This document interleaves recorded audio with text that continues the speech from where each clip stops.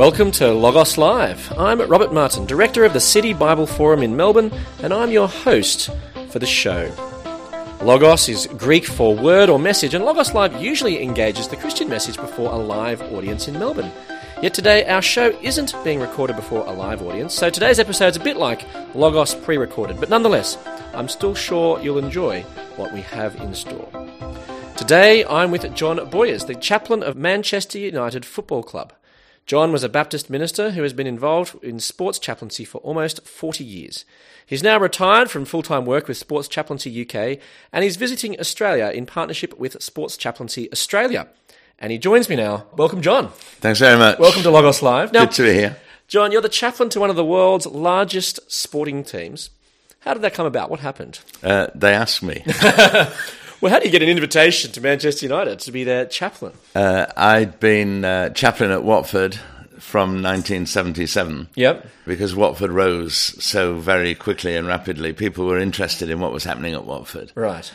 And as a consequence, I was asked by, half a dozen clubs, could I go and explain what the chaplaincy role was at Watford and how that helped the club? Right. And Manchester United asked the same, and I did the same for them. But in 87, in the middle of that conversation at Old Trafford, they said, if we paid you X thousand pounds, would you come up here and do for us full-time what you're doing for Watford part-time as a volunteer?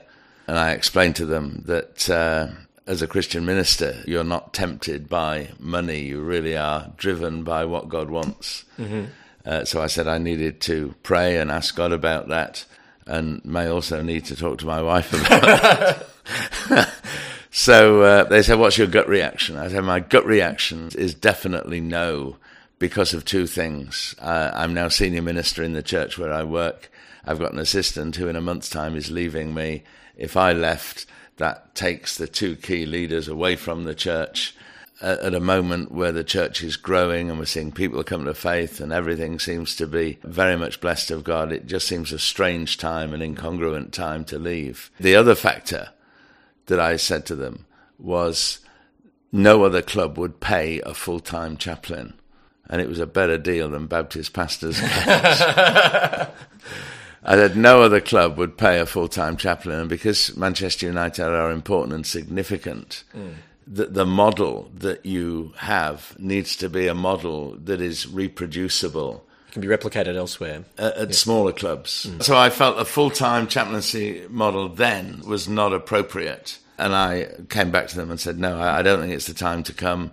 And I do know a guy who is a pastor in the greater Manchester area who's an ex-England athlete, and I think he could do the job for you on a voluntary basis. So I got that guy involved. But then you were eventually at Manchester United. Yeah, they came back to me because the guy who I got involved in 1987 left for a church in Canada, and the club came back to me and said, look, you chatted 5 years ago about chaplaincy. Can you come again and talk to us? But when I went there, they said, look, we want you to do it. And we have checked on your background, and we know you're no longer a pastor in a church. They said, we know now you work for a registered charity that develops chaplaincy in sport, so it makes no difference whether you're based in Watford or based in Manchester. We remember what you said last time. You felt a part-time volunteer model was good. So what we're asking you to do, John, is to come up here and be chaplain at Manchester United and work part-time, as you do at Watford, 1.5 days a week, and do so as a volunteer, so that the model that you talked about last time, we can have that here. Will you please come? And again, I said, I've got to pray and see about it. But we felt God very much said, now is the time. This is the time to go. Yeah. And it has been a good decision? It has, but it was a tough decision because it was a big step of faith that we said, look, if God is in charge of this, it will work out. And it did. Now, you were appointed chaplain at Watford in 1977, just before they went through a golden period in their history. And then you were appointed at Manchester United as chaplain in 1992, just before Sir Alex Ferguson went on to become the most successful manager in English football history. So do clubs appoint chaplains as lucky charms, just to seek divine assistance, perhaps? I hope not. Right. I really do. Some people would say that might be coincidence. Maybe God has taken me into clubs at significant times because the rise of Watford, as I'd said earlier, very much focused people's attention on what is happening at Watford. And it wasn't just chaplaincy. It was the whole idea of involvement with the community. It was the idea of having a creche, a family enclosure. And a lot of this was part of what Graham Taylor was doing at Watford in the late 70s and 1980s. And people were interested in the whole of it. And chaplaincy certainly is not there as a lucky charm. Chaplaincy is there to offer something concrete and helpful and useful and worthwhile to the club. In fact, Graham Taylor at Watford said, we'll give it a go for a year and see what people make of it. And after 12 months, he said to me, this is going very well. People think it is very helpful. Can you do it for another year? We did it for a second year. And at the end of the second year, he said, look, this is going so well. Can we make it permanent? I'm happy. We've got a club doctor. We've got a club dentist. We can have a club chaplain in an official capacity. So the club found value in it. And I think they found value in it because you were there to help people through crisis and difficulty. Well, maybe just explain a little bit about what sports chaplains actually do. Okay. If it went well, what was happening that made it worthwhile for the club? I didn't know much at all about sports chaplaincy. What I had chatted to Graham Taylor about was that life brings problems and difficulties. Would it not be helpful to have someone who can be supportive of all staff, not just players, when those problems and difficulties come? And you understand that life does bring crises. And the chaplain is there to help people through that. And sometimes people need some religious input. So we mentioned on Facebook that we were coming to meet you today, and people submitted a few questions for us. And here's one from Brian, who asks, given the intense scrutiny and criticisms the players receive, do players get affected by this chatter? Brian should ask the players, shouldn't he? You can't ask me, do players get affected by all the chatter? I guess you and I sitting here around this table would say, well, we think they would. Right. Because if you constantly hear negative stuff about you, it's going to have an impact. But whether players get affected by criticism that they get, or whether referees get affected by it, Match of the Day in England, they now run through the decisions referees make and are vitriolic sometimes in their criticism. How can he give that when it should have been this? It was obvious that, And it's not just players, but everybody is under extreme scrutiny. I would guess they will be affected by it, but whether they are or not, you've got to ask the people themselves. I can't answer for them. Is this something that, in your role as chaplain, you help players through these sort of things? Sometimes I make a comment. I thought you were very unfairly treated by the media at the weekend. I'm sorry that they picked on you. I didn't think that was a fair comment. Sometimes you would say that, but not a lot more than that. Because I think the things that happen on the pitch and in a game are more to do with the coaches and the management than the chaplain. Yeah. If coaches and management say to me, could you have a word with so-and-so, because I think it's quite affected by what happened at the weekend on the game, yes, I would. But you have to be very careful about making your own initiative, because people will think, he's a chaplain, I'm the coach. Why is he involving himself on what happens on the pitch? It's very interesting to know where and how you can work. And different managers may need you to work differently. Just because you've worked in a certain way with one coach or manager doesn't mean that the next manager or coach is going to want you to work in exactly the same way. I've helped chaplains who have said, I used to go into the changing room before the game, and the new manager has come in and he has banned me from going in the changing room. What do? I said, don't go in the changing room. He's a manager. Do what he says. You're there to help him, not to be a problem to him. So then do you have to be careful then to work out how you don't interfere with the coaching program, the staff or the manager? I always would say to a new manager, this is what I've done in the past. I'm here to help you. So if I do anything that you prefer me not to do, or if there's something you want me to do that I'm not doing, please tell me. I'll try and help you. But you don't ever offer coaching advice? No, I don't. That's beyond the role of a chaplain. Absolutely. You're there to offer pastoral and spiritual help. Yeah. Sadly, there are some chaplains who may think they can offer on-field advice. which is a real no-no. Right. And I know of one chaplain in England who was shown the door at his club because he asked a manager why he made a substitute decision that he did. And wouldn't it have been better to do the other, And I'm thinking, good night. What are you doing? Yeah. Have you misunderstood what your role is totally? Yeah. But people can get sucked into this world of football. So how do you avoid doing that? I just don't do it. Right. I just don't do it. I'm not so passionately involved that you think, oh, manager, that was a hopeless. Equally, oh, player, that, players get asked by fans, when you beat the man on the outside, why didn't you cross it straight away? Why did you check back and then knock it in and actually you gave time? A fan may ask that question, but the question from a chaplain is, how's your wife getting on with the young baby? Is it sleeping well? Yeah. It's just a different focus. You really need to be interested in them as people rather them as performers on a football pitch. Now, another question from Facebook, this time from Roger, who acknowledges that Premier League footballers earn a lot of money. How do you support and help young professional footballers who are incredibly wealthy? I do some life skills work with the youngest players, and I talk about coping with success and coping with failure. So what does that involve with your life skills?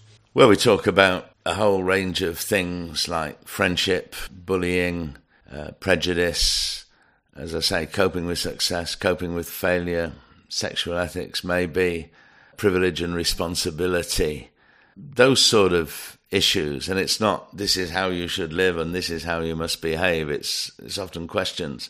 If this is happening or if that's going on, or if you were in this situation, what would you do? How would you cope with it? So it's discussion. And it's discussion for two reasons. It's discussion so that you make them think of some of the wider issues of life. But it's also discussion, time with them, so they get to know you. Because as they grow up, they need to know the Rev is okay. He's there and he will help us, and he's not there for any other reason than to support and help us. And so you build a rapport that in the months and years to come might be helpful when they have got some sort of crisis to come. But in terms of the question about money, I always say to the lads, most of people who start in football will actually drop out. You stand a very good chance of getting a life in football because you're with Manchester United, therefore you must have some degree of skill. But you've got to work very hard to make it in football, and you've got to work very hard to make it at Manchester United. But you've got 2 or 3 years now as academy players. Don't waste your opportunities. That's my first line. And then I talk about, if you do get a living in football, the chances are some of you could make very good money, and some of you may make exceptionally good money. And if you do, think about that. Don't waste it. Be wise what you do with it. And maybe think of the less fortunate. And I would quote to them one of our former players who set up a charity and gave 1/10 of his monthly income. And interestingly, he wasn't a Christian guy, this guy, but he gave 1/10 of his income to this charity, which drilled wells in African and Indian villages to provide water for people who had no source of clean water. And I said it only took 10% of his monthly income. But for the people in Africa and India that he helped, it was in a huge difference. So think about what you could do by giving, if you're fortunate and you earn £50,000 a week, think about what you could do if you gave £5,000 a week to a worthy charity, a worthy need around the world. So I would encourage them to think about using their money altruistically for the good of others rather than just for themselves. Now, on an online football fan forum, an article about chaplains in sport was posted, and some fans expressed unease at the place of chaplains in sport. One said, "I'm not at all comfortable with it. Religion and football do not mix." So what do you make of this? Do religion and football mix? It depends what your attitude is, doesn't it, really? I think there is a lot in the British secular agenda that would seek to take the faith element out of life because they have a secularist agenda. Yeah. The truth is, in England, the worth of chaplaincy has been acknowledged and emphasised and supported by all of the major football bodies. So I'm talking about the Football Association, the Premier League, the Football League, the League Managers Association, the Professional Footballers Association, that they are affirming the value of chaplaincy. Because in England, the chaplains aren't there as Bible bashers. They're there as people who are trained to offer pastoral and spiritual support. They don't think they have the answer to every question, but they are a bit like the doctor who is a GP. He's a generalist. And you have confidence in your generalist, who at times acknowledges he needs to pass you on to a specialist. And so with the football chaplain. We are generalists, and we talk to a lot of people, not just players, other staff as well, and we help and support, and we're around and available. We're contactable day to day, week to week. But if someone comes to me with a major issue that I've got no qualification to deal with, no experience to deal with, then I would tell them that and say, look, I can find you someone who can help you. Why do you specifically need chaplains and not maybe a secular person with professional qualifications? We need chaplains because sometimes the issues that we deal with are spiritual issues. Right.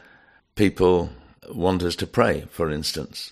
I've been to see people in hospital, players and non-players, who have faced serious injury or significant operations. And I said, look, would you like me to pray for you or not? And most people say, yes, Rev, please pray for me. And then I would say, well, would you like me to pray here before I go, or would you like me to pray when I get back home in my office? And I'm amazed that I think about 90% of the people I ask that question say, look, could you pray here and now? And just before we came to Australia, I popped in to see people at our training ground, and one guy in one of the offices followed me out as I left, and he said, Rev, my grandmother is about to die. We've been told it's just a matter of days. But would you pray for her? Would you pray for my family? Now, a trained secular guy couldn't do that. You know, I think there are times in life where a chaplain offers something more than a social worker. And you've also been chaplain at the Olympic Games, and in foundational documents of the Olympics is provision for the spiritual needs of athletes. So what are the spiritual needs of athletes? Well, I think Baron de Coubertin, who pulled all the documents together, wanted to ensure that the games, which were a physical test, were not to be simply a physical test. He wanted them to be something that added another dimension. And whether you agree with it or not, I think humanity has got 5 dimensions. We are social people, so we like friends. We are physical people, so we've got certain physical needs, like food. We are intellectual people, we've got minds and we think. We are emotional people, we're sad or we're angry or we're happy. But we're also spiritual people. And I think there is a spiritual dimension in life that not everybody acknowledges. But that dimension is significant. And I suppose it includes coping with guilt, coping with disappointment, coping with joy, thinking beyond the now. What is wholeness, you know? And I believe that until that spiritual dimension is properly filled and enlivened, then we are not the whole people that God wants us to be. But a secularist would challenge what I've just said. That's right. Because we have a different point of view. That's right, yeah. And I respect their point of view. I hope they respect our point of view. But I suppose for some athletes, though, regardless of what the secularists think, they still have spiritual desires, don't they? And so it would be unfair to the spiritual well-being of players who that's not catered for. I remember one incident when I was chaplain at Watford. We were playing at Queen's Park Rangers on what was then their all-weather pitch, their artificial pitch. And one of our players, who'd been injured for a long time with a pretty serious knee injury, was coming back to start his first game. And I happened to be there, and he saw me at the ground and said, "Can you come in the changing room? I'd like you to pray for me." And I went in the changing room, and he said, "Look, I am a bit worried because it's an artificial pitch, and I don't know how my knee's going to hold up. Will you just pray for me?" So we made our way to the back of the changing room near some showers. And I just prayed that he would know the peace and presence of God. And I think there are times when athletes acknowledge that although they can do all that they can, there's something out there beyond them that may be helpful. Legendary Liverpool manager Bill Shankly once said, "Some people think football is a matter of life and death. I don't like that attitude. I can assure them it is much more serious than that." What do you make of that? Football is not more important than life and death, period. What's more important than football? Faith. Mm-hmm. The trouble is that I see fans for whom football is their religion.